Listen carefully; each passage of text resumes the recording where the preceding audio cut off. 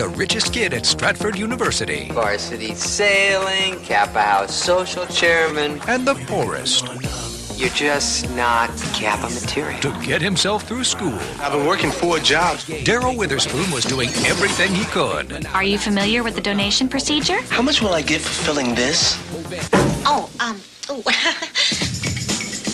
But just when he was ready to give up, You're out of your league. he found an experiment in search of a subject. It is designed to increase the senses far beyond levels ever experienced by a human being before. Super senses. How much do I get paid? $3,000. For $3,000, you can inject me with the Ebola virus. I'm gonna be your little outbreak monkey. Normal? Now he's seeing things a whole lot bigger. Super. But every experiment has its side effects.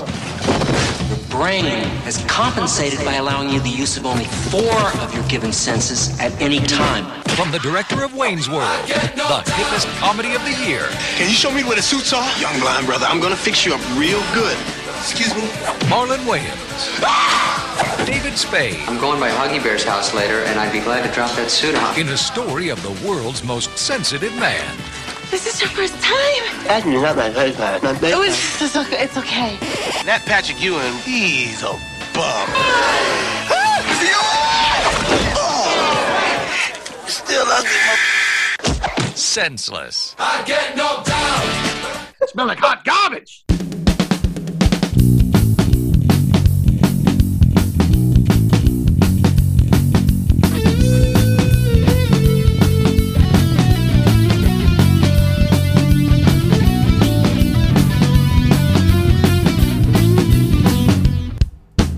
Welcome to Recap and Gown, the podcast where 4 old millennials talk about the high school and college movies from back in the day when we were high school and college students to find out what made the grade and what should have been held back.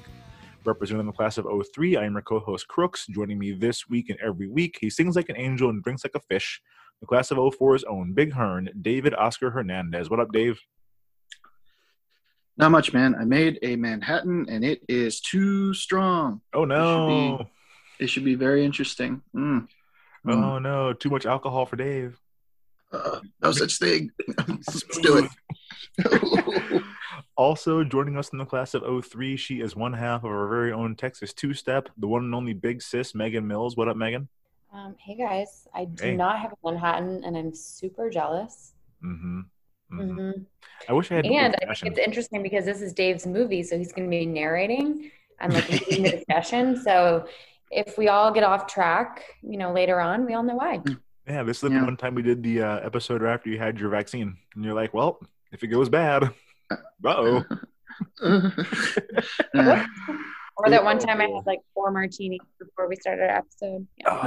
If you hear me start throwing things and slurring, then just move along. Just move along without me. We'll flow for you. We'll vamp. Rounding up the two-step, this podcast chief finance and trivia correspondent from the class of 01, Dana Griffin. What up, Dana? Not much. No Manhattan for me, but I did take a brief nap earlier while watching Loki. Nap Hatton. Okay. Yep. There you go. Nap Hatton. Oh, boy. As we said, this is Dave's pick. Dave, what are we talking about? Where can we find it? And what is it about? I don't feel bad. It's called Senseless from 1998. If you have an HBO Max subscription, it's preferred. You have to pay. Amazon Prime, YouTube, Google Play, Vudu. You do not need the HD, but I don't know if it makes it more watchable, but Probably not, man. Probably not. Synopsis from Rotten Tomatoes.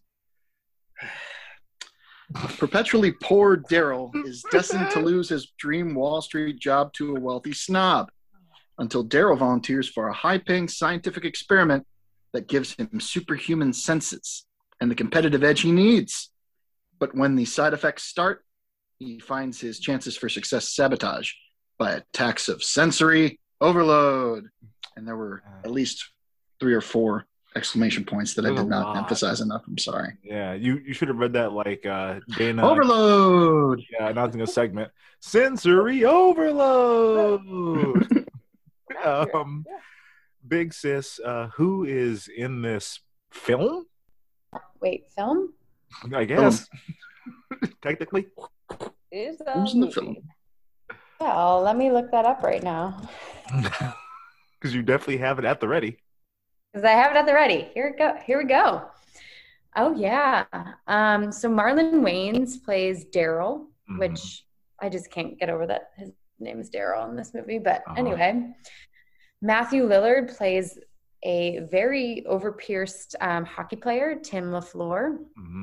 Also, he was supposed to be Canadian in this movie, which can we come back to that conversation? Sure can. Talk about his Canadianness. Yeah. Tamara Taylor is Janice. Didn't know she had a name. David Spade is Scott. Kenya Moore is Lorraine. Also didn't know she had a name. Kenya Moore of The Real Housewives of The Atlanta. Kenya Moore. I was going to ask. Is it the Kenya Moore? First Black Miss USA, Kenya Moore. Oh. Yeah. Also, among the most horrifying villains in all Housewives franchise. I will stand by that. She is a nightmare on that show. Real piece of shit. Megan? Anyway, so Brad Dourif plays Dr. Whedon. Rip Torn plays Randall Tyson. Esther Scott, Denise something. Was it Denise? His mom. I don't know. Her name was Denise? Yeah. Okay, there we go. All right. Deborah Jo Rupp plays Fertility. Yeah, Fertility? Kitty. Is that her name? No, the fertility nurse. Jesus, Megan, you're so overprepared. That's Kitty. Kitty Foreman. Kitty Foreman. Can I please show you what this says? It just says fertility on my Plays screen. fertility. Mark Christopher. Mark Christopher plays wig shop owner. Ernie Lively plays Coach Brando. And Patrick Blake Lively's dad. Yeah. Is it? Yeah.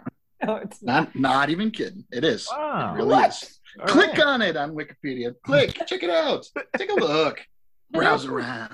There's some other people. Sherman Hemsley is in this. Yeah, with no lines. A weird cameo. Very odd.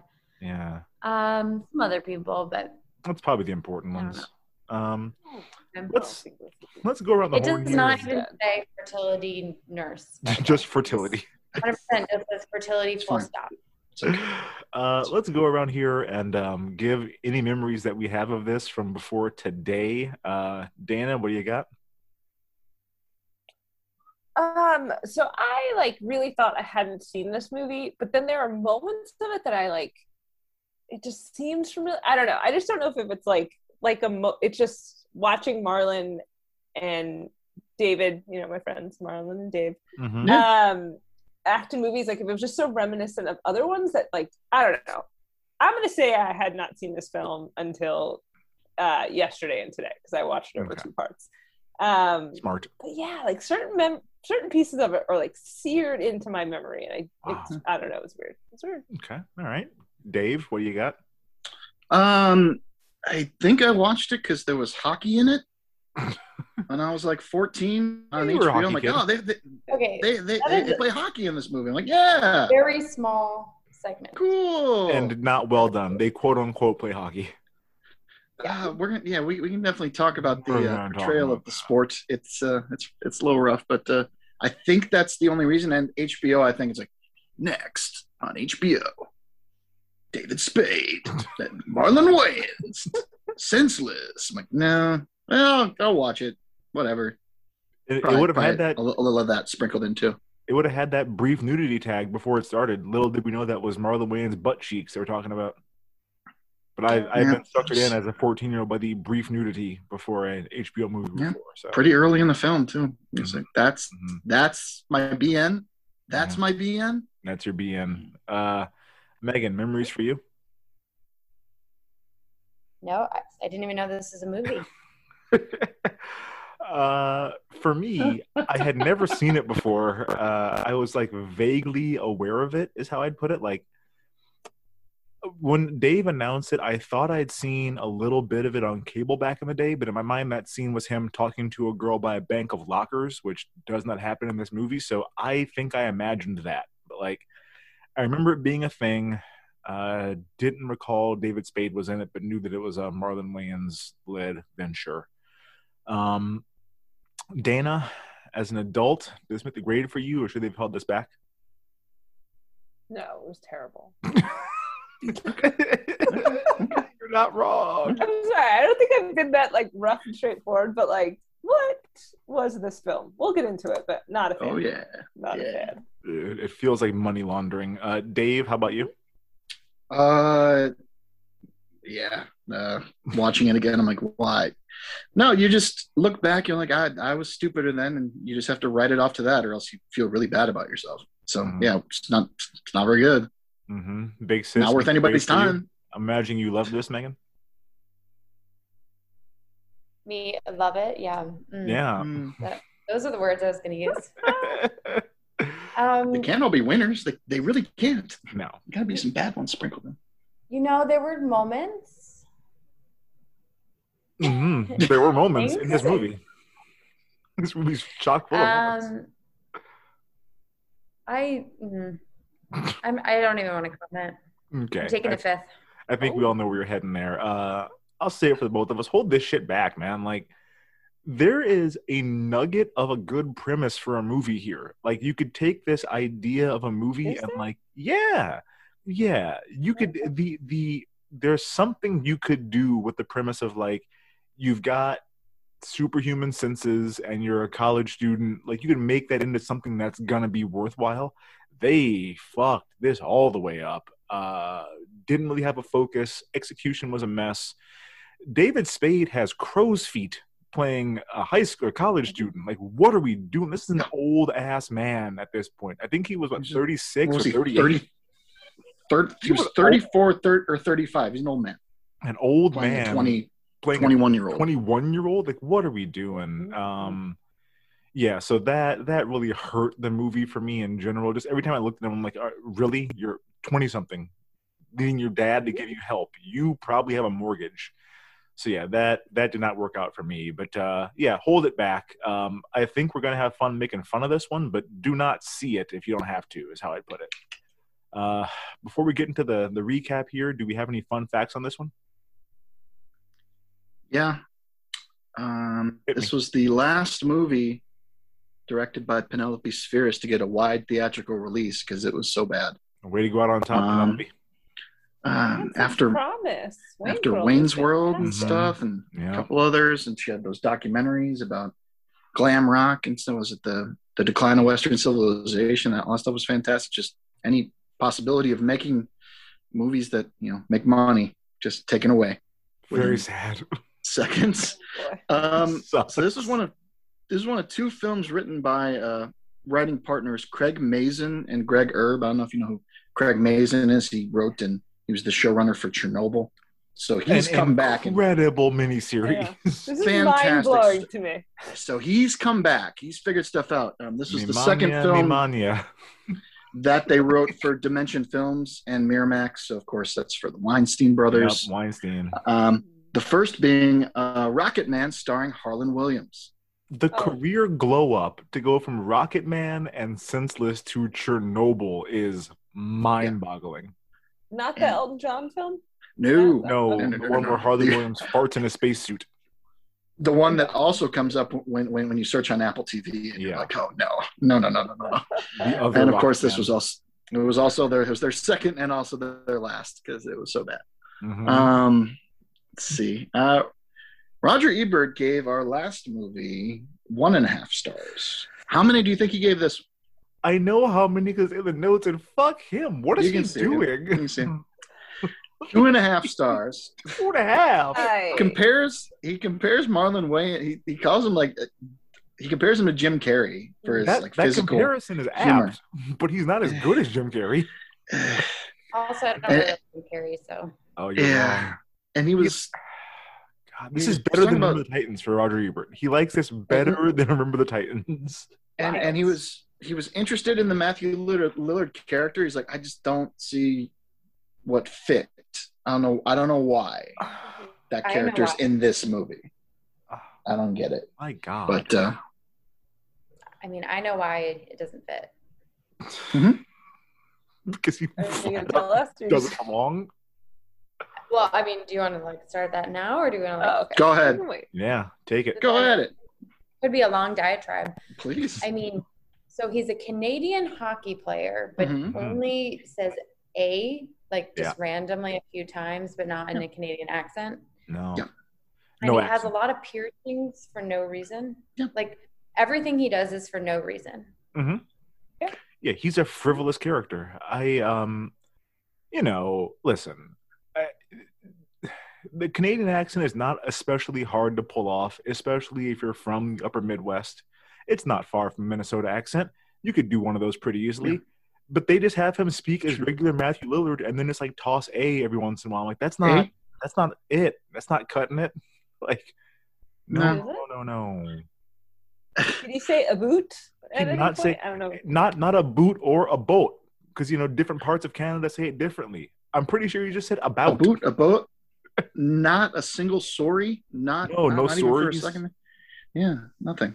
I do want to say sorry to our Canadian listeners if we're offending you with our accents here. I'm deeply sorry. Okay. Deeply sorry for picking this movie. I apologize because that's where I went to school. Apologize. Because I went to DePaul. Yeah, I got it. No, I'm pretty sure it's just let's add another stereotype in the movie. He plays hockey. He's Canadian. Yeah, Matthew. Can you add an A every so often?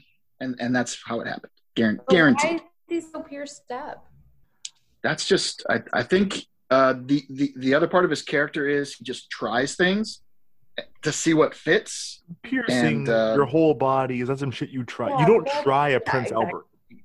That's the one thing that he actually stuck with. He kept getting the piercings and liking the piercings.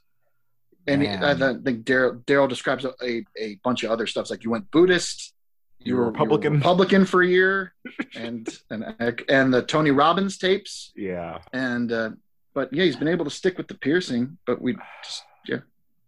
got a lot of piercings. The Prince Albert was. I never need to hear that described in a movie or anything else. And then the belly button piercing with the key chain. Loved it. Is so that great. Really the best way for you to keep track of your key? You already knew what was going to happen as soon as he got it. I didn't need to see I got to get inside. Oh my God. Yeah. Jesus. Perhaps the worst Matthew Lillard we've seen so far. We've seen a lot of him. He didn't have any charisma in this movie, and he has so much charisma usually. Yeah. He seemed kind of bored. For me, it was kind of like the best part. To be true. That's a very fucking low bar. Yeah. He was a good friend. Tries to help him out when he thought he needed help. He thought he was on drugs, but we'll get to that a little later. Uh-huh. So where do we start? Stratford University, 1998. Daryl is a senior. Just needs money to be able to survive. He doesn't have one of these fancy scholarships like his roommate does. He doesn't have a rich parent paying his way, so he's got to have a bunch of jobs. Where all the different places that he works. He gives terrible student tours right at the beginning. Tom Green, where he has people. Better than Tom Green. I was going to say this is are these the first or second best student tours that we've seen? These are in a movie. At least he wasn't making things up.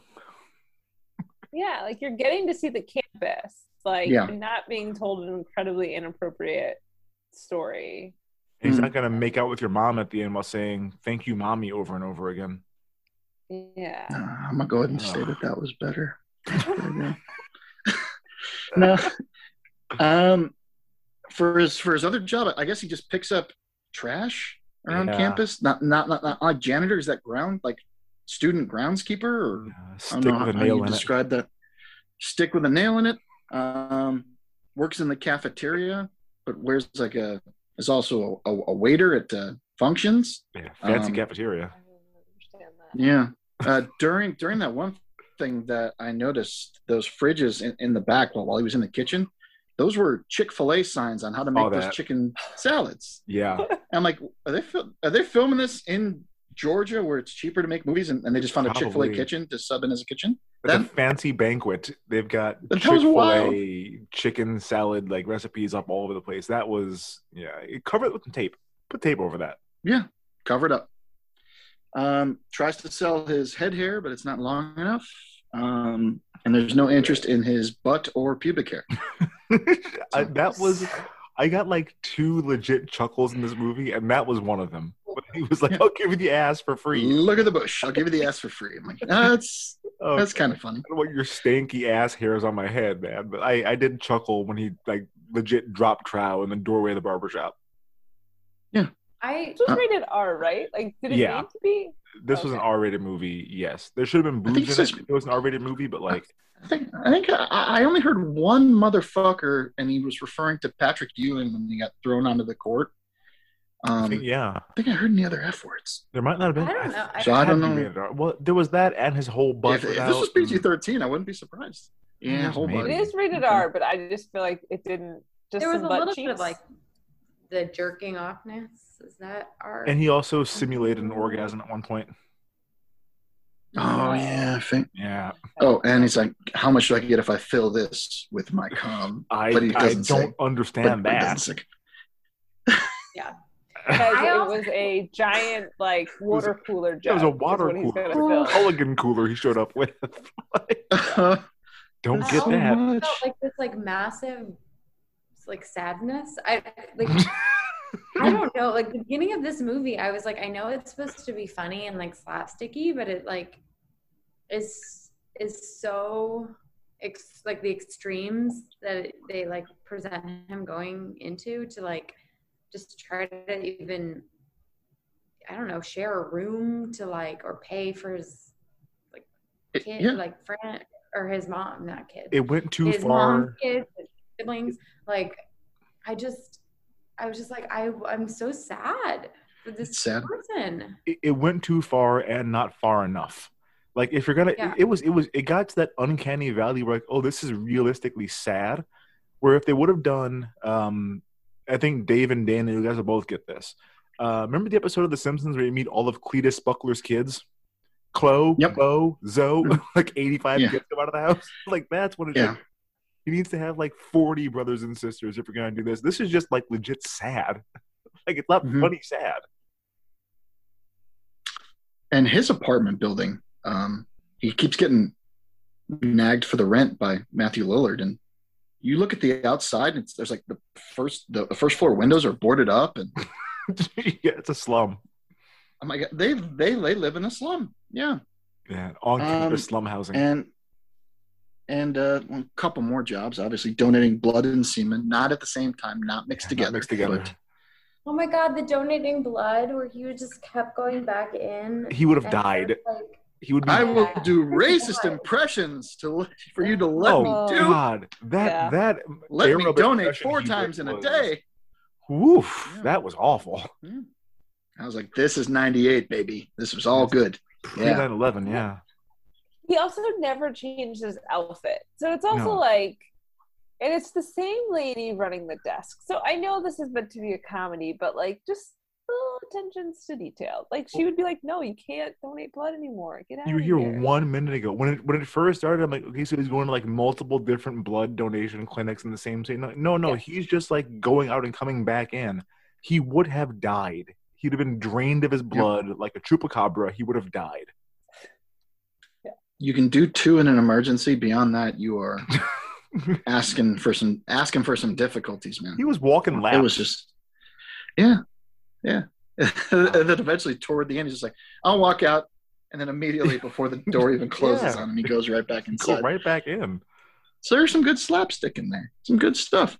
There was some slapstick. Yeah. We talked about Kitty Foreman being the sperm bank nurse. That was funny. Yeah.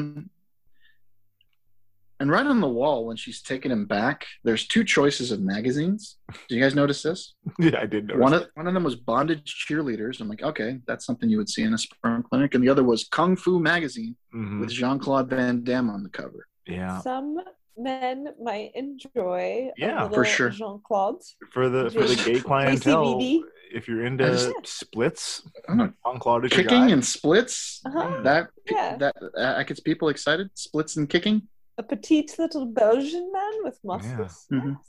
Yeah. I mean, the muscles and Brussels. Yeah, I get it.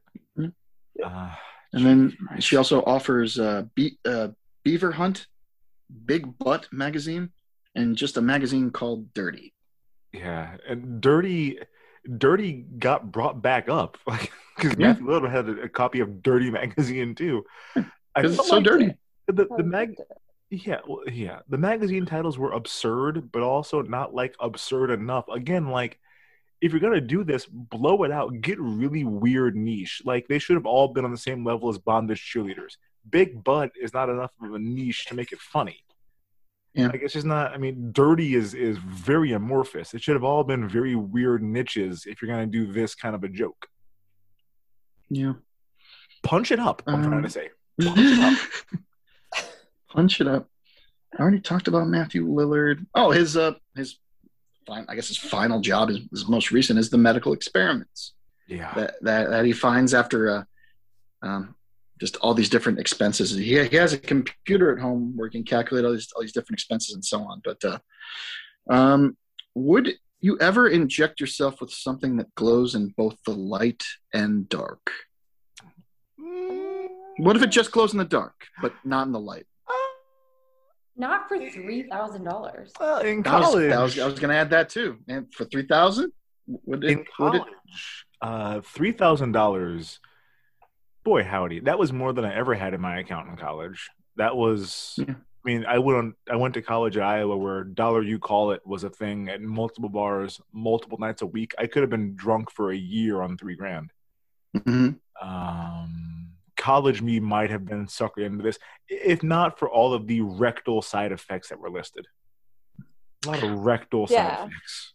And he misses that because he falls asleep because he's working so many jobs. Yeah. Which I'm just like, I don't know about that. I will it's also say, the though, one time we see him not sleepy. The only time he's falling asleep is this part. Bring it back. Yeah. Yeah. Never seen him tired. It did remind me, like, so I once had to get like some imaging done, and you're like presented a pill, and I like, so it's like a pill bottle with like a little vial in it. And I went to just like take the vial and like pour it in my hand, and they're like, don't let it touch your skin. And I was like, say what? Like, you want me to swallow this thing so it illuminates my insides, but I can't like. Is this your first MRI? You a rookie? No, it wasn't an MRI. It was like a different type of imaging thing where you have to take a pill to like light up your body or something. It was very weird. So like when you're like something that glows in the dark, I think the pill I took was like technically like maybe radioactive. So like I might have already done it. It wasn't glowing. It probably was. It probably some kind of weak isotope of some sort that they were putting in your body just to see what it glows. But I think that this scientist like specialized in stuff that glowed, because everything in his lab appeared to be glowing when Daryl dropped off a package. Just everything was glowing. Yeah. Rat was glowing. Yeah, let's talk about the glowing rat, because when he took the double dose, I was like, oh, he's gonna glow in the dark now. Like, that's what this is going to do to him. There's a glowing rat. The rat is glowing the same color as the juice he keeps on shooting into his butt cheek. Like, he's going to glow. Like, nope, that was just a weird one-off joke for nothing. Yeah. Can we glow? talk about the experiment? Of course. You need to. And I have issues. I have issues with the methodology of the experiment. Absolutely. Yeah, yes. It's not valid. It's not valid. Because I have issues. Yeah, this is not scientifically valid in any sense. And I'm trying to remember what I wrote in my... Okay. So I think we have in here, Dave, that you would say one participant. Probably is that does one participant a trial make? No. A peer review would have tossed this the fuck out. Yes. Also, if it's like this really like delicate, don't inject too much, wouldn't they make you come in and like you'll sleep the night, like, you know, like I wouldn't trust some idiot. Like, no, you're gonna have to come in here. I'm gonna inject you with the thing. They say it has to be done at night when your serotonin levels are. I get it. People are probably like, it's a comedy, but there's just like there's little things. It bothered me. It bothered me. Correctly. If you're gonna do this experiment, first of all, it's a closed experiment where your participants cannot leave this lab. Like you're living here for this test. Number one. Number two, I don't know if it needs to go that extreme. I think so. If this is what it's doing to you, like you don't want them roaming the streets like this. Like, you want them, you know, and beyond that, like, you're not gonna just give him a vial of this shit. Like, hey, make sure it's exactly 6 cc's, which it was not. He injected a lot more than 6 cc's. But you're going to give like one, if you're not going to give it to him, but if you're going to inject him, it's going to be in like one pre-measured syringe. Like you're going to give him one syringe, every not like a whole jug of it. Like, hey man, don't take too much. Like, no, this was a bad experiment. That guy needs to be fired from his research job. And there were also things that he said. So I don't know if we said this clearly. And again, listeners, we don't want to make you watch this film. But basically what happens is this serum improves, it heightens your senses. And there was something about like, oh, it'll take some time, but you learn to control them. And I was like, how does he know? Did the rats tell him that like, oh, if I just focus really hard? He's the first human trial. How does he fucking know? Good point. You just blew my mind. Well, and also, how the fuck does this guy know? Listen, I talk to the rats and they tell me. Listen, that wouldn't surprise me because he's a bit of a weirdo. I don't have control over like how much stuff I hear and don't, or like how short my vision gets. Like that's not, I can't control. Like, well, I want to be kind of numb when I touch this thing this time. Like you don't get to control your senses. You don't have the serum, so it's part of it. Obviously, the serum. It gives you this ability. But he was just like, oh yeah, it'll take some time, but you'll be able to control. And I'm like, did the rat go like, squeak? Like, I feel like a rat would have like lost its fucking mind if all of a sudden it could hear too much and feel too much and like. I kept on wanting it to be that rat from Rock and Roll High School, like the bad attitude rat in a leather jacket. Like I wanted that rat to show up. It's a pretty cool rat. Cool rat. And like, they knew the side effect was all this like, but I think Marlon Wayans just wanted to have his butt out because he takes it out to offer up his butt hairs, and then he also was like rubbing his ass all over. Like, isn't that funny? I don't know why I'm laughing. I didn't like it. It wasn't funny. I didn't like it. But do the rats have rectal itching? Like, how do we know this is going to happen in humans? Because as we said, this is the first human trial. This is very, I did not think through how they would have data on these side effects. I could see if like a rat is rubbing his ass against like the railing of his cage or like dragging it across the floor a lot, they might go, okay, so something's happened with his butt. Yeah.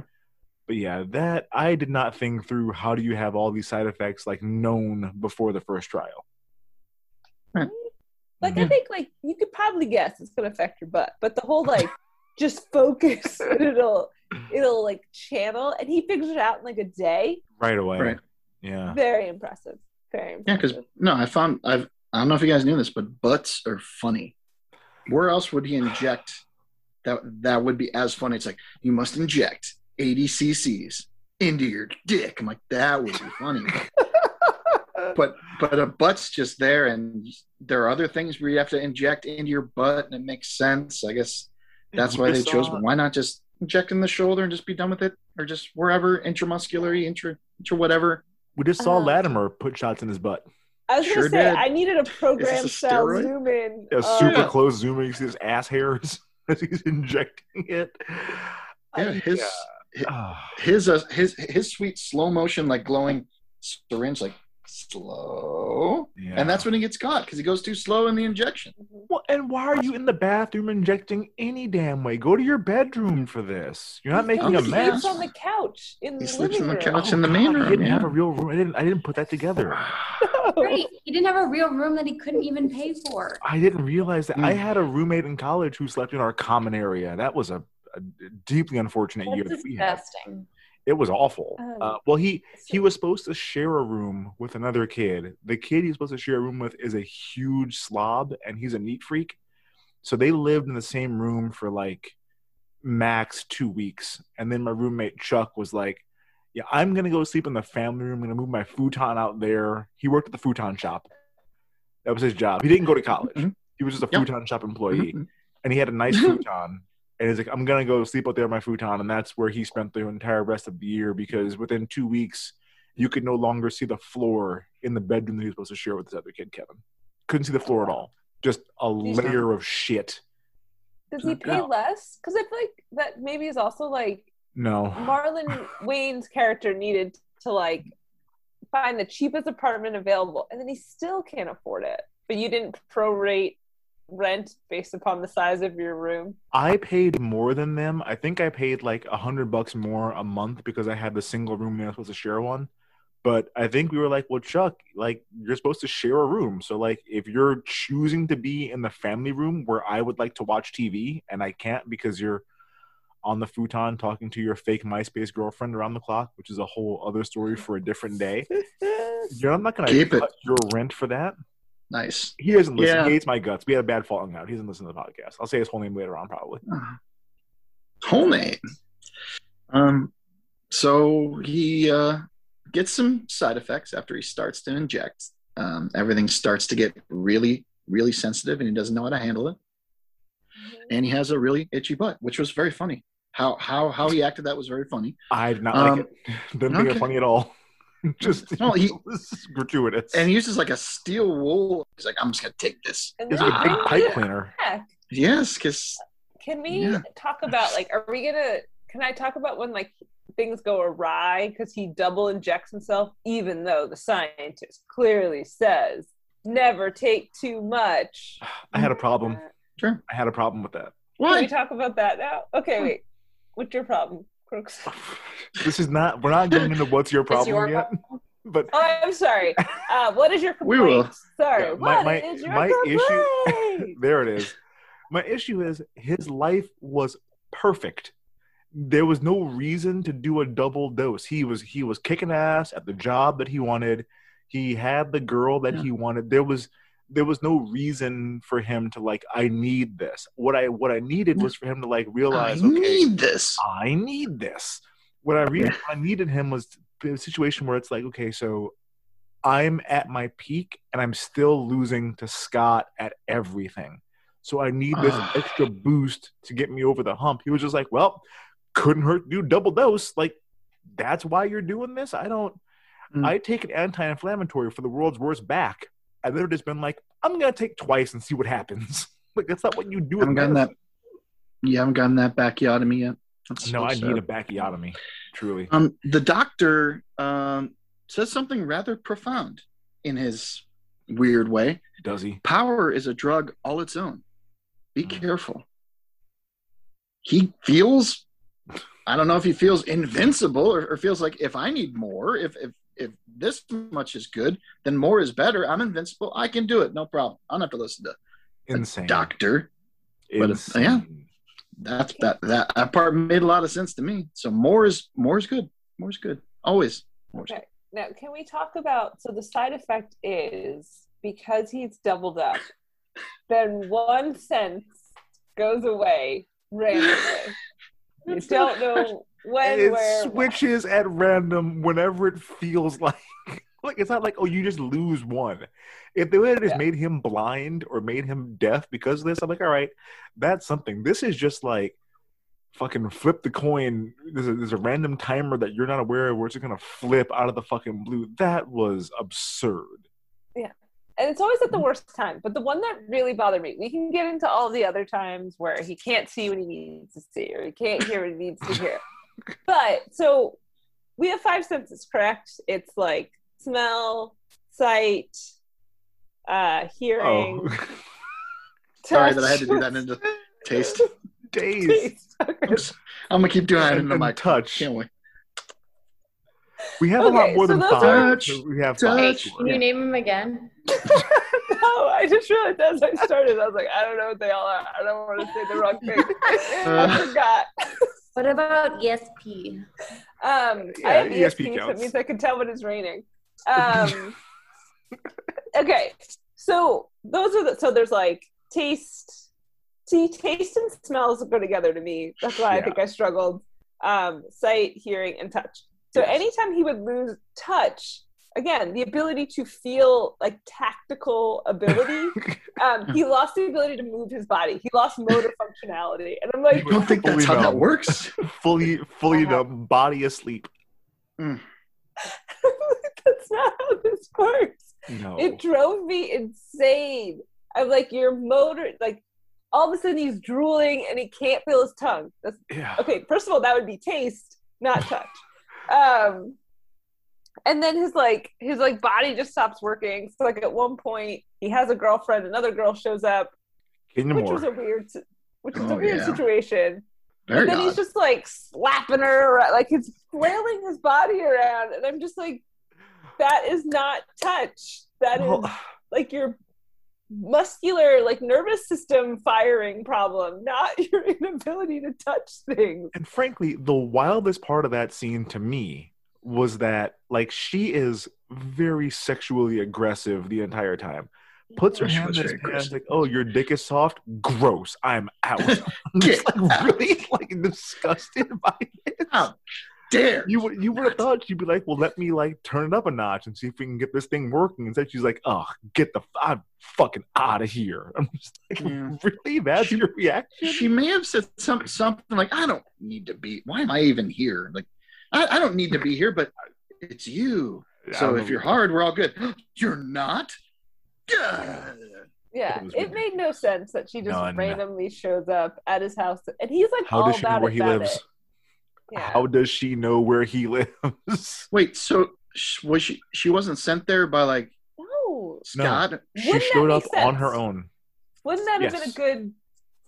That'd be great, Dave. Well, you know what? Okay, if Scott would have sent her there, especially because Scott knows who her dad is.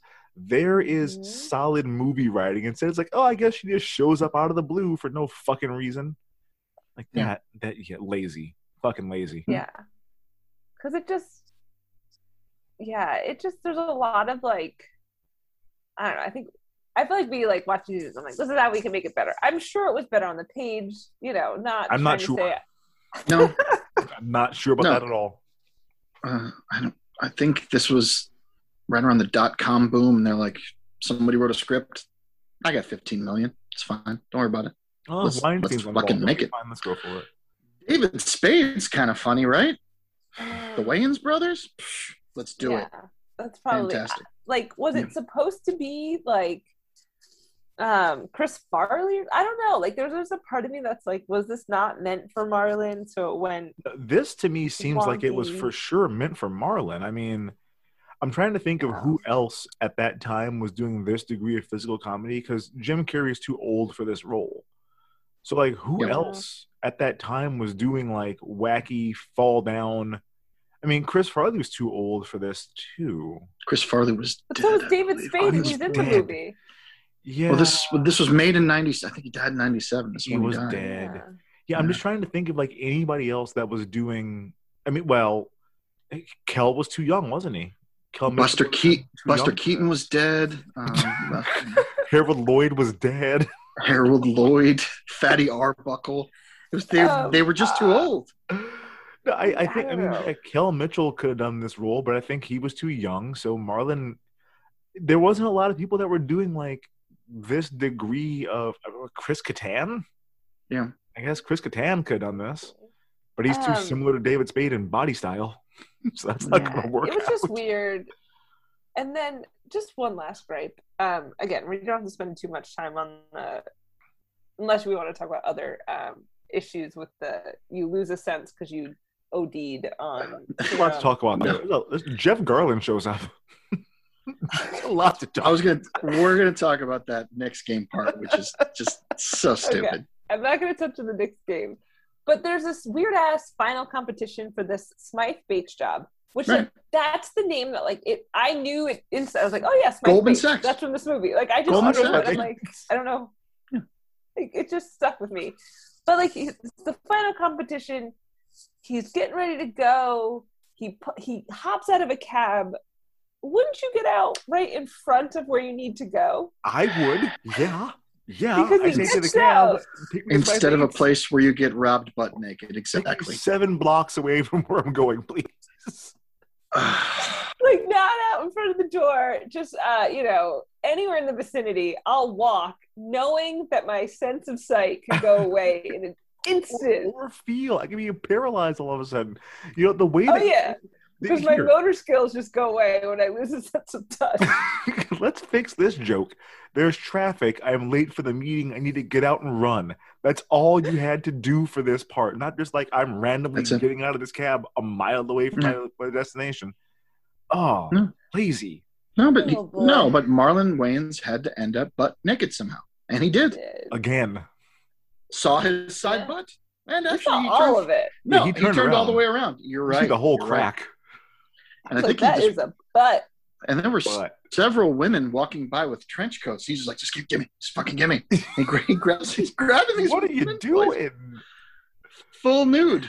Yeah, a fully naked man is groping women outside, and no one calls the cops. He has a trash can lid. He's a fully naked man holding a trash can lid and groping women then. Clothed. Yeah. I was going to ask just a general question about the Smythe Bates job. Hearing about everything that's $60K a year to start, that's pretty good out of college. That's pretty good, yeah. Is everything back in the day? When was this? 98. That's big money. Is that good? Way better. Pretty good. Is it worth it to you to do everything that they make you go through? They make you do a weird 5-person in-person competition. Just the whole selection process was interesting. I think there was a part at a fraternity party, the Intergalactic Kegger, where they're all hanging out, and that's part of the select. There's these weird parts of the selection process. A lot of it doesn't make a whole lot of sense. I would say, this is worth it to me, except for the part where you have to be like a college level athlete. That was odd. Yeah. Also, what the fuck sport am I supposed to believe David Spade plays? He's got a Letterman jacket. Sailing, rowing. Okay. Sailing. Well, I was going to say rowing does not make sense. Sailing. Not rowing. Crew. Sorry, crew. Yeah. Crew, Okay. He could have been a coxswain. He could be a coxswain. He is a real coxswain in this movie. He's coxswain. real coxswain. He does say, because they make a point, because I'm like, why the fuck is he wearing a Letterman's jacket? And he's like, I'm varsity sailing. Okay, I missed that part. I'm like, he's got a Letterman jacket on. Who did he buy that from? Also, nobody wears those in college. Who had Letterman jackets in college? I was so confused. Nobody. Well, I will say, Iowa, the football players wear Letterman jackets and they make appearances. So, like, if you have guys that come back to be, like, recognized at halftime for their accomplishments, whatever, they'll wear it then. I've never seen one wearing it around campus. I wore my Letterman jacket, I think, the first time it got cold at Iowa. And I got made fun of by high school? Yeah. Yeah. I got made fun of by every other dude on my dorm floor. And I'm like, well, time to go to the jacket store and get a new jacket. Can't wear this everywhere. Where is the nearest Burlington Coat Factory? My mom made me buy a Letterman jacket that was like extra large. So oh, that's right. Ugh, Mom. You had a Letterman tent. It looked terrible. And I had my Letterman cloak. This and choir patches. Oh man, I still have mine somewhere. I think it's nice. I never wore mine. With all the time in high school. With your patches and just so. You would have had I was in varsity choir, so I had patches, but I didn't have. Was that like letters? Are people like singing on the back? Is that the like? Because you had your no, it was a varsity letter. Oh, so you picked the letters on the front, and then you picked a sport, and I picked soccer. Because I got it my freshman year and then never played again. So I was like, I'm not walking around school in a varsity soccer jacket. We didn't have like a nameplate for the sport. You got your numbers as a freshman, then a small letter as a sophomore, and then a big letter for varsity. And then you got pins to put into your letter for all the activities you did. So I had like a bunch of different pins on mine. I had about a lot of pins. A lot of pins. Yeah. We did the same, but you got to pick your sport in the back. And I had very serious regrets. It was way too big, and then I never wore it. So my parents were very annoyed with me. It's probably still hanging in the closet at home. I know. They're ridiculous. Like I wouldn't even pay that much.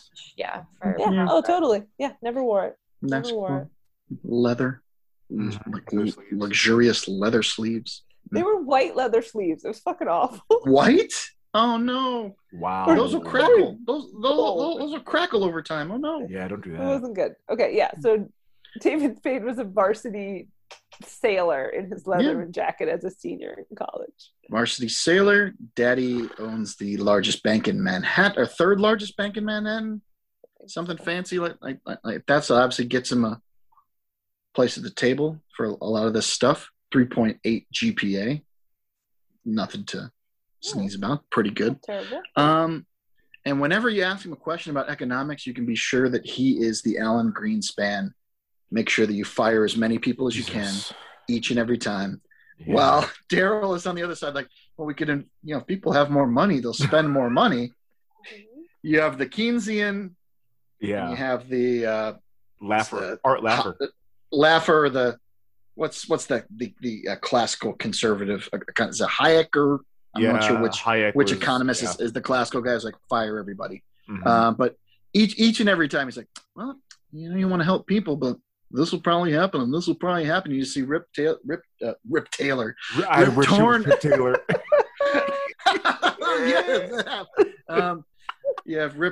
Torn up there. Is like, yep, I'm going to have to fire people. I have to fire them. That's just part of the deal.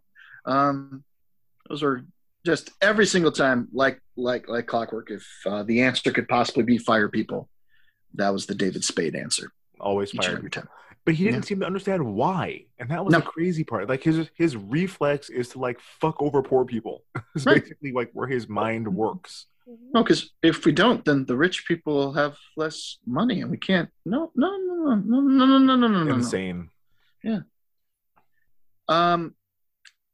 Rip Torn turns out to be Daryl's girlfriend's dad. I had no idea why. When he walks in blind and tries to make, I don't know, make love onto Rip Torn. He just kind of has his hands like, oh, so good to see you. He says, "Don't speak. Let me just see. Let me explain myself." Grabs her titty. I'm like, what's happening here? He just seems like a normal. And then they explain it at the very end of the movie. It's like, well, I worked my way up from the mailroom. Like, okay, so this all makes sense. You were rooting for him a little bit, but you're also part of the old boys club now. But ended up giving him a shot anyway, even when he confessed at the end. But my thing was, did Daryl and Janice just never talk about her family at all?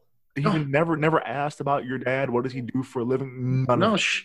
She brought he brought her to the family apartment for dinner, but she never had to speak about anything about her life at all. Does other he than know her last name? Like, he doesn't even know her last name.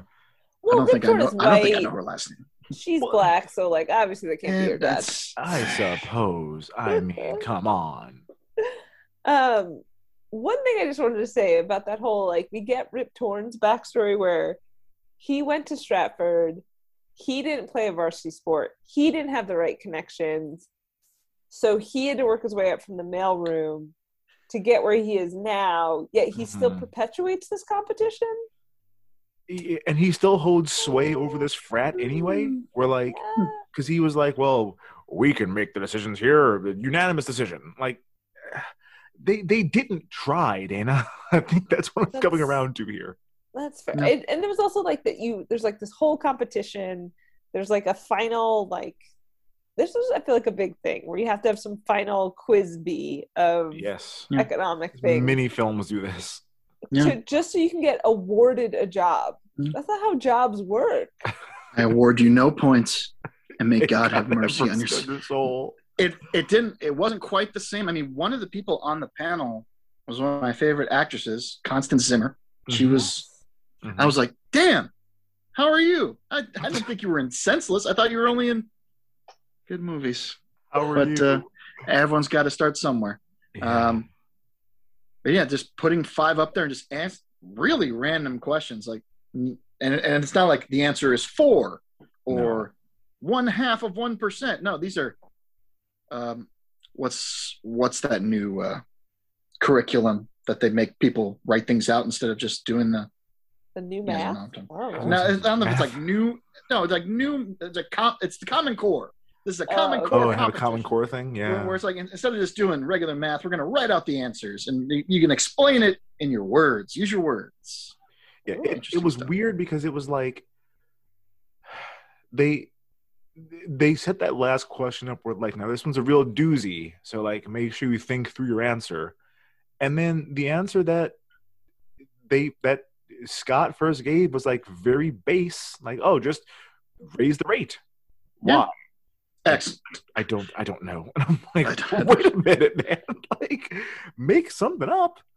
Try to justify what you're doing at all. Why did you know the answer right away then? Because so that question was like whatever it was, he was like the vice chair of the Fed. As the vice chair of the Fed, you would do X because the vice chair of the Fed was part of his study group. Right. And when he said, oh, why wouldn't you do that? He's like, because I'm the vice chair of the Fed. I said so is why. So like vice chair of the Fed. So he only knew it was like, this is what the vice chair would do and didn't ask a follow-up question. Yeah. That was meant to be like, I know this guy because my dad's fancy and I know what he told me he'd do, but I wasn't smart enough to ask any questions beyond that. Boy, howdy. Jesus Christ. If I hadn't fallen asleep from too many espressos, could have asked the vice chair of the Fed a bunch of questions because he was on my study team. Just so weird. Very strange. So, ticket to the Knicks game. Oh boy. This was not just Madison Square Garden, by the way. This was a sad-looking soundstage. What? It could have been. It could have been MSG. No. Yeah, MSG. Every time you see like a real arena or like a real, stadium in a movie, like you can tell the scope of this place. This was like 6 folding chairs in front of a wall. This was not a real arena. With Jeff Garlin, and he loves to be around people who've lost one of their senses. He's loving the entire thing. Young Jeff Garlin had the time of his fucking life. Oh man! And when Daryl's coming back with those beers, that's happened to me before, but not from losing my senses. It's because I was too drunk to be carrying too many beers back. Yeah. It's very embarrassing. It's very embarrassing, but I see where he's coming from. But yeah, I didn't end up at courtside sitting next to Patrick Ewing, making fun of him directly into his ear. Yeah. We can get you Patrick Ewing for the day. You guys want Patrick Ewing for the day? 20 minutes of Patrick Ewing. Extra $1,000. We can make it happen. Yeah. Oh, pretty sure that's how that entire scene came. Better than John Starks. So Yeah.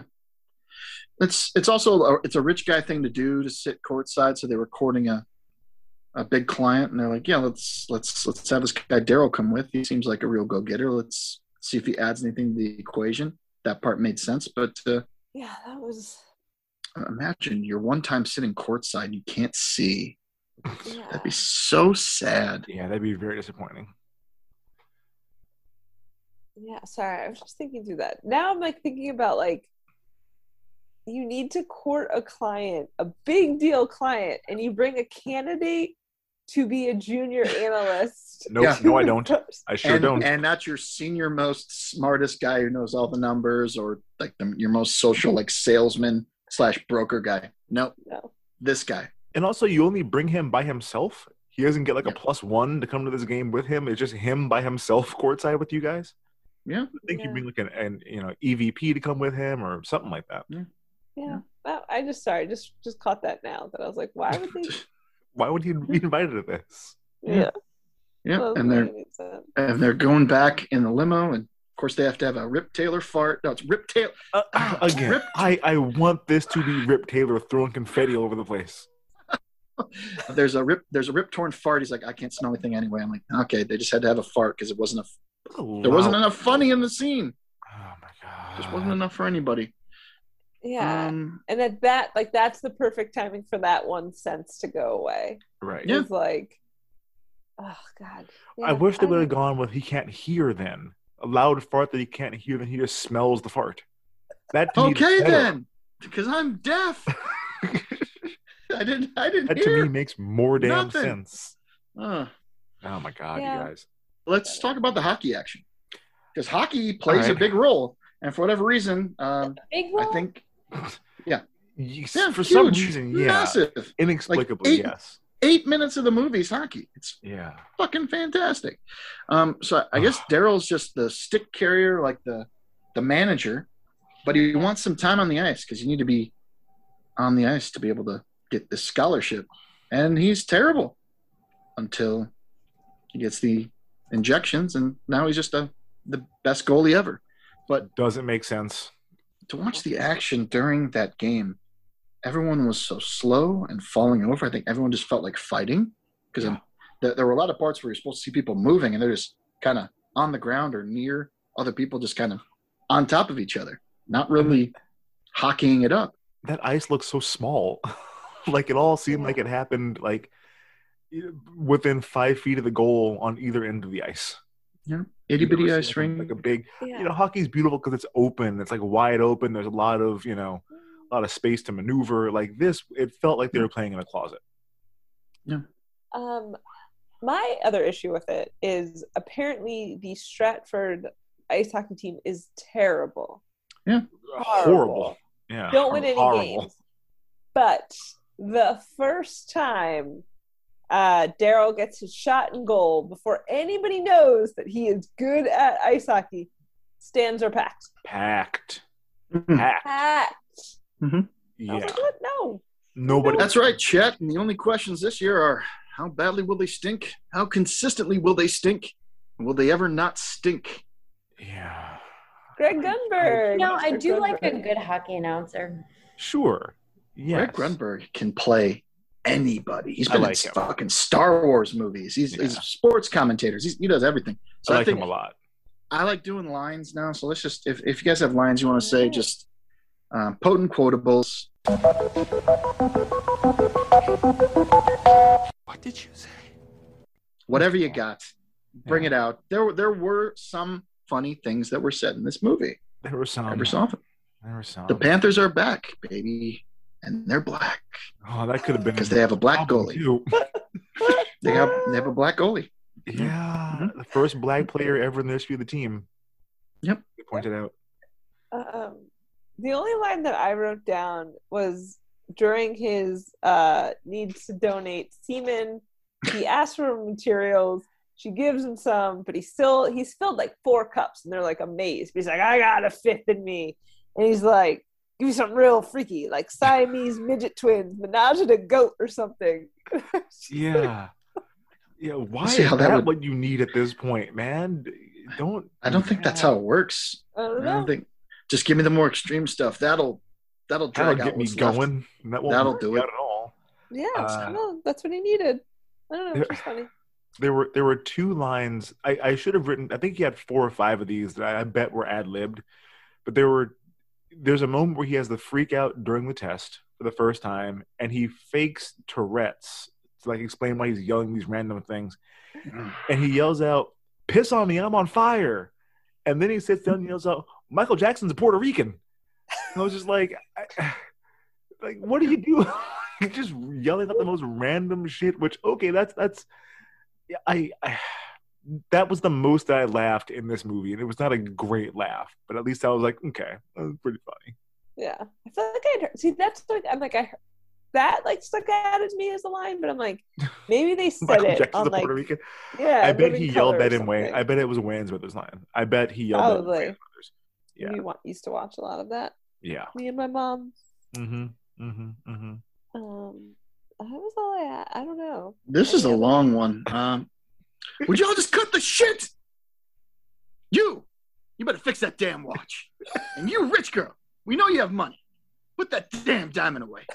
And you, British guy, if you can live in this country, better see a dance about that stink-ass breath. Smell like hot garbage. Yeah. His teeth were hard to look at and unnecessary. They were gross. They were fake. No, because they were fake. I know, but you compare them against Marlon Wayans as perfect white teeth. Huge white teeth, beautiful. And he just makes those teeth look even worse because they were tiny and yellow and possibly brown and black, like half teeth. Ugh. With stripes on them. Yeah, so gross. Yeah, fucking foul. Not a quote, but a T-shirt. Oh, did you guys catch it?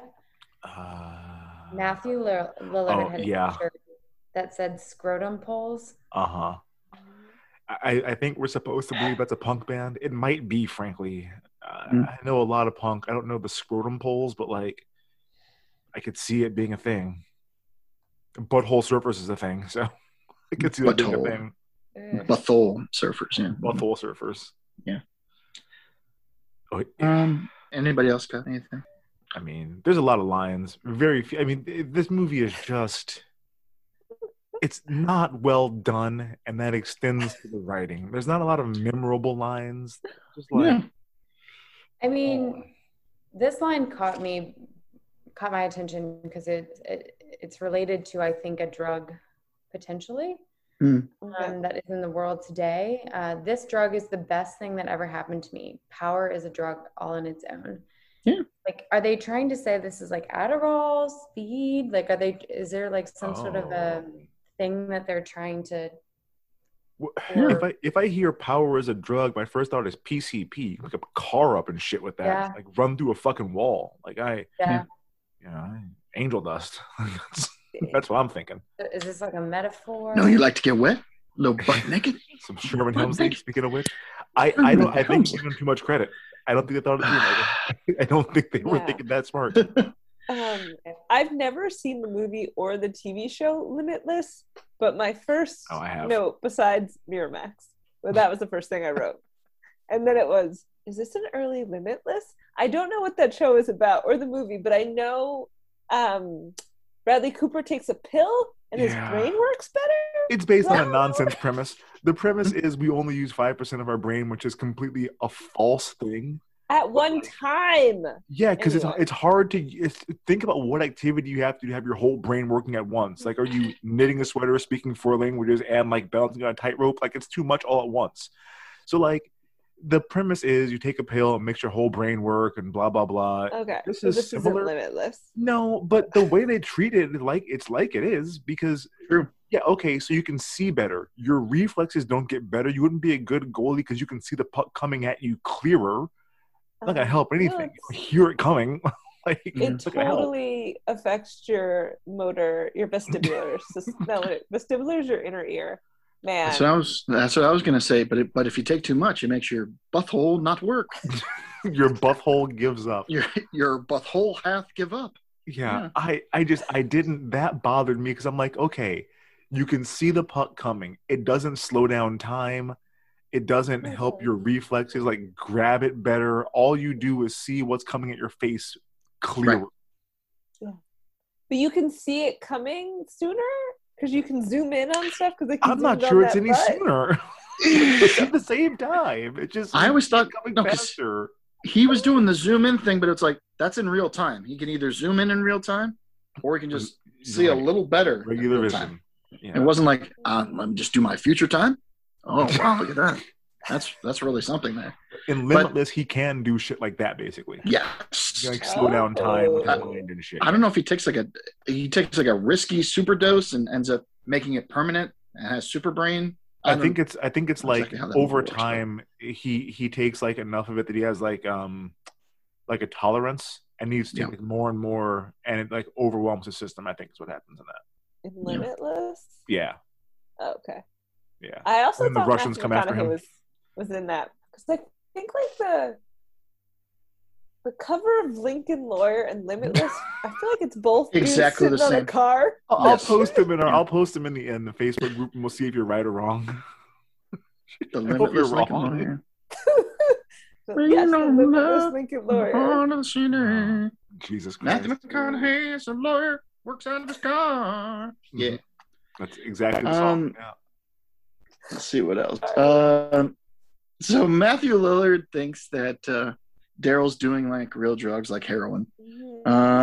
Eventually, Daryl loses most of his senses and kind of passes out when what's her name? The Kenya Moore character Moore. was over, and she just leaves, and he just kind of collapses, and that's when he gets kicked in the balls first and flies off the ground. Whoa! He gets kicked so hard he flies off the ground. So he gets an entire crew of people who know how to get people out of overdoses, which reminded me, I called it the Pulp Fiction overdose scene. Because one of the guys with like the red hair, I'm like, that looks like the Eric Stoltz character in Pulp Fiction. He's ready to shove a needle right into your chest. Like, Tim, you got to turn his head. If he pukes, if he pukes, he's going to choke on his own barf. Tim, just back up. He's going to shit on himself. Every bad thing that you can do all at once, just doing stuff out of your body, they're just like, yep, those things are going to happen. Those things are going to happen. It turns out he was just sleepy and overwhelmed. And he wakes up, it's like, what? Yeah, don't stab me in the chest. And see, that scene brings up... Well, this brings up my other biggest issue with the movie. Fucking tell you, it's not like it's a secret. Tell your friend what you're doing. There's no reason at all to keep this a secret. He keeps it a secret from Tim, keeps it a secret from Janice, just like, hey guys, so I'm taking this experimental drug. This is what it does to me. There's no reason to keep this a secret from anyone, frankly. Yeah. I guess if you want to lie to Scott and Rip Torn, okay, that's fine. But like, why do you not tell Tim, hey man, like this is what I'm doing? You're not a superhero. I don't have a secret identity here. It's like, be honest with what's going on. Which made the reveal at the end just super weird because it just didn't really seem like it was. He wins the job. Why are you doing this? And then he's like, he won. Why are you doing cheated. It, man? And you're like, you cheated at a banquet to get like noticed. That's it. Yeah. And you barely, I mean, yeah, your cheating was reading stock prices from across the room. That was the only cheating I guess he listened in on some things, but like, there is no reason to confess to this at all. Ever. It just, I feel like they had a script and then someone read it and was just like, no, you got to put this trope in and that trope in and this needs to happen and that. And it was just like, it just got murdered. They hired the wrong punch-up guy. He needs to be robbed butt naked and then put into a suit while blind that no one would wear. The suit was kind of funny, though. He needs to piss himself and have that be when everything leaves his body right at the end of this is all happening very fast. All these parts kind of stacked up. Like he's at Hell Night at the fraternity and all the perfect things happen when he's doing all the gross things. Like, have a sip of this. What is it? Liquid shit. Enjoy. Shit.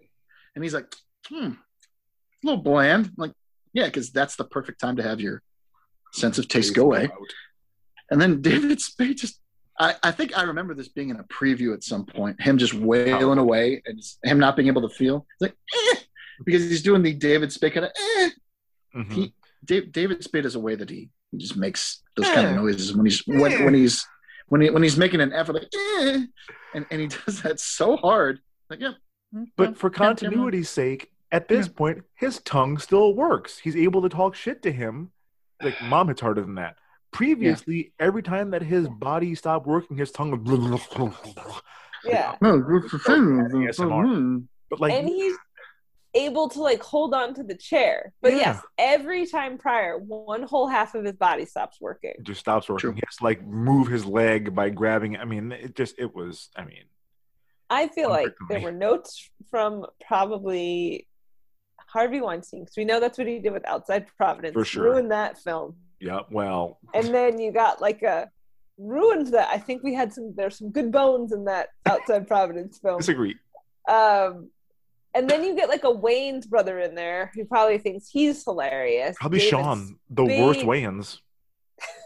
So I just think it's like there were moments in here, and then I think like too many cooks in the kitchen, and it doesn't go well. Is it? I feel like maybe I'm confusing this with like, what's that movie with the Trading Places? Like it almost seems like it has like that DNA a little bit in it. Yeah. The Eddie Murphy, Dan Aykroyd. I remember watching that one and seeing BN for Brief Nudity and being like, okay, here we go. This will be a good BN. That was a good BN. This one, that was all BN. Trading Places was a good BN. Good BN. What do we have? The Punk Rock Study Hour versus the Titans of Industry. Would you call it the Titans of Industry Study Hour? Corporate board. Yeah, I don't know. Because that's kind of the way the movie went in chunks after he started to get the side effects. Like, it'll be at his apartment, then he'll be at Hell Night, then it'll be a study back and forth montage, and we'll go from there. Would you be able to learn in that kind of the punk rock? The music was very loud.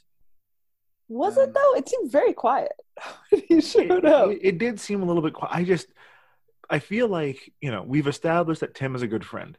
be like, hey man, can you come home with me to help me study? Like, why am I going to study in the middle of a weird punk bar? Because it's funny to see. I didn't laugh. Marlon in that environment, and all the punk kids like can read books and help him. What? There was a lot of cool hair, a lot of Liberty spikes that I really brought back spikes. a lot of memories of my hair in better days. I've also had a walk many a time. It was weird. I've already said who gets mugged buck naked, so we'll just skip that part. Yeah. And then there's the panel competition.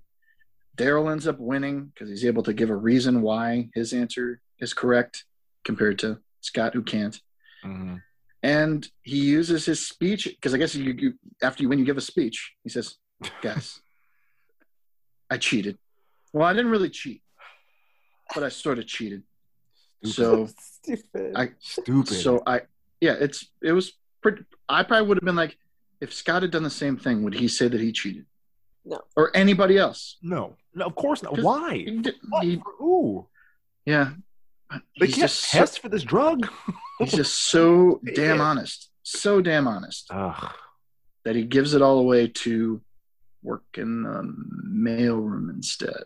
Yeah. The fucking mailroom, which I have to imagine is like minimum wage. But he seems like very good at economics. Like, are there no other firms that he could start out and then make the jump? Nope, just Smythe Bates. Yep, just Smythe Bates. It's the only one. I mean, there are so many issues here because we never see him graduate. So, like, is he still in college working this job? A year later, it's still. Are we to believe he was a sophomore in this movie? Like, there's a lot of questions because you would think you'd have like a big graduation scene. Sure. No, we didn't have time for that. We need to have the congratulations. You worked in the mailroom for a year. Janice now has an engagement ring, and we're having a party because you're now a junior analyst a year later. Because they had to put that up on the screen. One year later. Yeah. And then Sherman Helmsley. No, and they're like, what's the most offensive thing we can do with Matthew Lillard at the end, but not just completely? Oh my God. We put him in a dashiki and then put him in kufi. What do you call that? Is it a kufi? A kufi hat. Yeah. Kufi hat. Yeah, let's just do that. And he's dating Lorraine. But why? Because she didn't dress that way. Why are you guys both in African getup all of a sudden? Yeah, they're getting back in touch with their African roots. Man, this movie, man. No, but that Jefferson shit too. I'm like, let me move you on up to the east side. I'm like, really? You fucking kidding? And they play the song. Apartment. Mm-hmm. And then there's like a remix during the credits. There is a remix in the credits. Could he afford like to pay for his mom to move to the east side?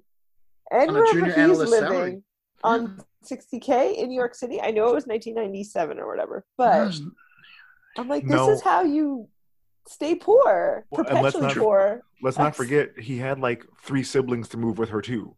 Yeah. I would have given him the okay if he like moved her in with him, and it's like, well, now I have an apartment, you can come stay here instead of where you were living.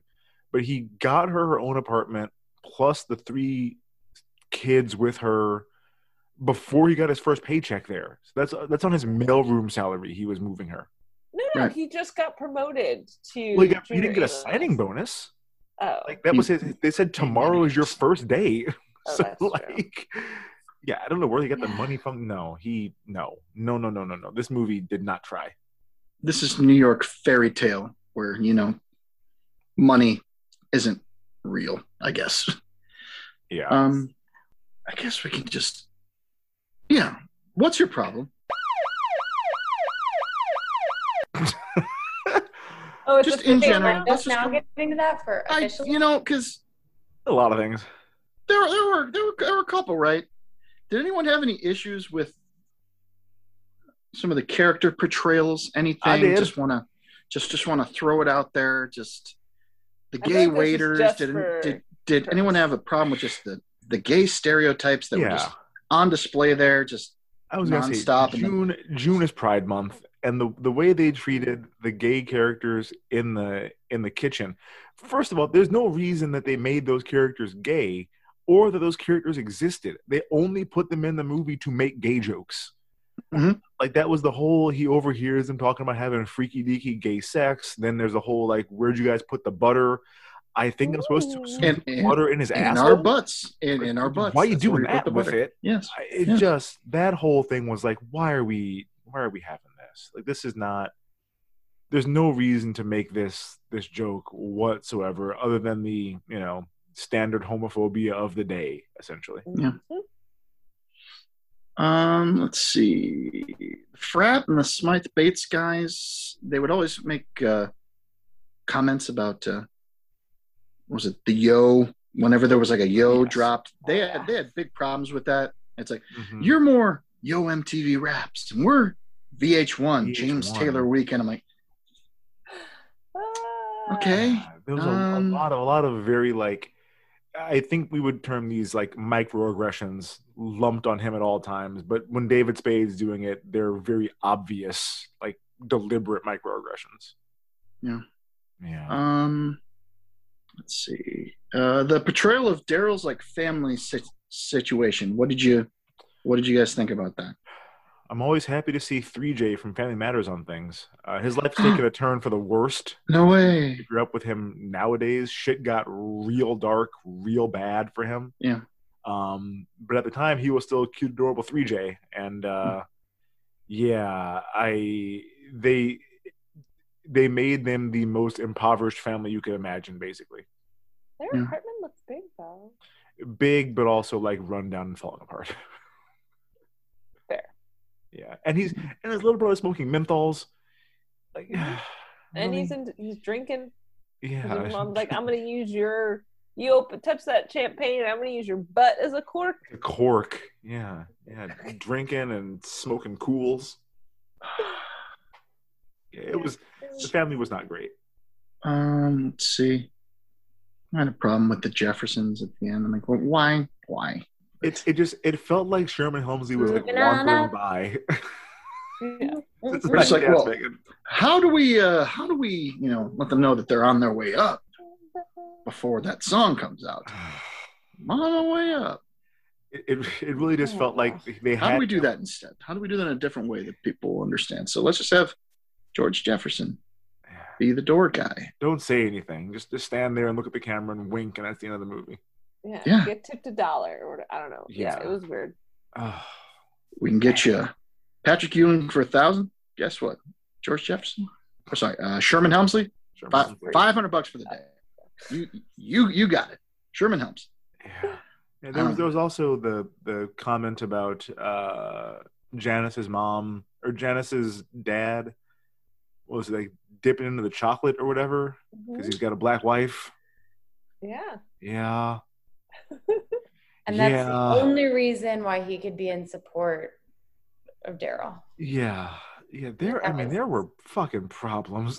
Like, well, it was like 98. You gotta. And we're dealing with rich, elite white folks, so there's gonna be some of that happening. I'd have to imagine. But man, again, this is another case of them like going pretty far, but not going far enough to make it ridiculous. So, like, if you're gonna do that, again, this is the equivalent of Big Butt Magazine. Like, go all the way, go insanely far with this, so we can really tell that you're turning into like a cartoon David Spade. They didn't go far enough. He seemed way too realistic of like a bad person. There was a lot. There was a lot of bad, occasional laugh, but a lot of bullshit. Yeah, that's some bullshit. Well, guys, one of the things that we do like to do on this pod each week is take a look at kind of a minor character and see if this movie was the start of big things for them at the peak of their whole career. So it is time for an IMDb deep dive. Dave, who are you going to dive on this week? I was going to pick Kenya Moore, but you can. I found somebody else who's a pretty big actor that I had no idea. The fellow played the doctor, Dr. Whedon, Brad Dourif. Full name Bradford Claude Dourif. That's a name someone's had. His first acting role was in One Flew Over the Cuckoo's Nest with Jack Nicholson, and he was nominated for an Academy Award right out the gate. Wow. First role, he played Billy Bibbit. Billy was the Bibbit. role. And they used to give out a New Star of the Year award at the Golden Globe, and he won it for that movie that year. Holy shit. Off to a flying start. What happened? Right away. I can tell you some of the other movies, and if anyone knows anything about film history, a film called Heaven's Gate that has a lot of history involved with it, one of the most expensive failures in Hollywood history. Everyone check it out. He was in that one. Cults? I was going to drink the cult came later. They didn't they did it wasn't cool. I think they drank antifreeze. Oh, okay. No, the Purple Heaven's Gate was a Western from the early 80s that the guy who directed. No, not that. That was luck. That was the unluckiest show ever. Not the one I was thinking of, but yeah. No, the guy who directed The Deer Hunter was given a ton of money to make a movie and just fucking threw it away, and it made nothing. So check out the movie Heaven's Gate from 1980. Blue Velvet, David Lynch classic. He was in that one. He's the voice of Chucky in Child's Play. Really? Yeah. Played one of the super racist deputies in Mississippi Burning. Oh, Jesus. What a career. It's let's see what else. He was in Spike Lee's Jungle Fever, Child's Play, obviously 2 and 3. Let's see, The Exorcist 3. That's something. He was in a movie called Senseless from 1980. Alien Resurrection, Urban Legend, which I'm sure we'll get to at some point. Next Spooktacular. Lord of the Rings, The Two Towers, Grima Wormtongue. Does that Grima? He was Grima Wormtongue. Grima, is it Grima? I don't know how to say these names. And he was also in Return of the King too. Yeah. Seed of Chucky. They did a Halloween remake in 2007. He was in that. Halloween 2. Got to play the sheriff. Once you get to a certain age, you're like, you were in Child's Play. Let's have you be the sheriff in something new horror. Let's do that. Curse of Chucky. Just Chucky this, Chucky that. All the Chuckies. Television. Deadwood. Doc Amos Cochran. Anybody watch Deadwood? No. Check it out. Not for a long time, but yeah. Any Law and Order, you'll see him in a random episode. Sure. Like, oh, that fucking guy. That guy. Criminal Minds, pretty much the same thing. Deadwood the movie, he came back for that, and they made a new Chucky. And who did the voice of Chucky in the new Chucky? Also this him? Fucking guy. Oh yeah, wow. He's still working. He's doing good. That's impressive because I mean he wasn't like bad in this. It just kind of felt like he was pushing too hard. Like he was he was in a different movie. Like he was like, took a couple weird deep breaths. Yeah. Like the movie he was in was supposed to be a cautionary tale, not like a comedy. Yeah. Took it all too seriously. But yeah. Wow. Okay. Well, guys, that does bring us to the end of this episode. And just like the end of the school year, that means it's time to hand out some superlatives. Lorraine is most likely to interrupt someone else's wig event for her own hair care product line. That's a Kenya Moore deep cut from Atlanta. I was like, did that happen on Housewives? Marlo is doing a wig show, and Kenya hires a marching band to walk in and promote Kenya Moore hair care and talk shit about wigs. It's legit villain shit. Marlo doesn't even have doesn't have a peach. She's not even part of the real fucking cast. She just doesn't like do a friend of. Ooh, okay. There's a debate over whether she deserves a peach. My wife says yes. I say no. I don't need Marlo. But yeah, it was very mean spirited. Like a full marching band walking through her event for her company. So yeah, Kenya Moore is a fucking villain. Janice is most likely to spring important news on her husband at the last minute. Like, tell him who your dad is, man. Like, let this be known. Scott is most likely to run a congressional campaign based entirely on his plan to repeal the minimum wage. Lock her up. Lock her up. A lot of that. He would have started off as a Tea Party guy, I feel like. Or no, he would have because he would have missed the Gingrich Revolution. He'd have been a Tea Party guy who then morphed into something else after that. And Daryl is most likely to charm his way to the top of the corporate ladder. I had nothing for him. Like, he didn't really have I couldn't. I mean, he just seems very charming, and like he just gets shit by being affable. So there's that. Yeah.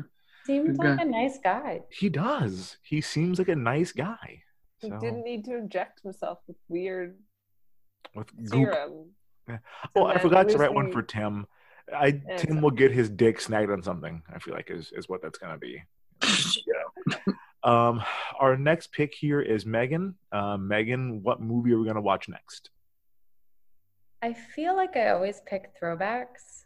Throwbacks for Do sports. it. Is Do both? it. Yeah, throwback sports. Throwbacks and sports. I know. No.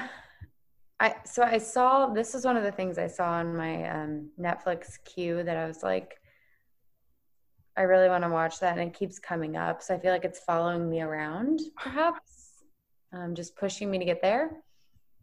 It's called The Heathers. Oh yes, boy! Wait, Hell yes. Is it just Heathers? It's Is just it Heathers. Heathers, Oh, but you're the right. Heathers. It's whatever you just want to call it. Heathers. I paused for a added second. the- I was like, oh. is this a different film? Am I not I thinking added Winona the in front of Ryder? most things that Oh, don't no, have the. it's- Yeah, you're It's Chicagoan. awesome. You put a the before and an S on the end of it. I get that. Yeah. Go to the jewels. Ooh. Ooh, Oh okay. boy, the original Mean Girls. All right, Yeah. you can fuck around with Heathers. That's gonna be fun. Yeah, looking forward to that, guys. Oh, also Time Warp. Sound effect. Why not? Yeah. Guys, Throwback, throwback, same deal. yeah, I got a Time Warp sound effect. Time. Go back in time. Dude, Um, warp again. Oh, we're step to the left, jump to the right. Guys, that does it for this week's episode. If you like what you heard, be sure to subscribe, rate, leave us a 5-star review. You can also follow us on Twitter and Instagram at Recap and Gown Pod, RECAPNGOWNPOD, and join our Facebook group, Recap and Gown Fan Club. We'll keep the conversation going in there all week. I have some things to link to.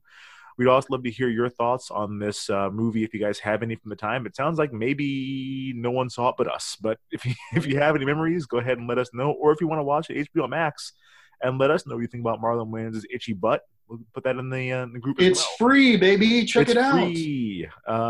If you didn't like what you heard, to quote Scott, ebonically speaking, you don't know shit. Take it easy, millennials. We'll see you next week.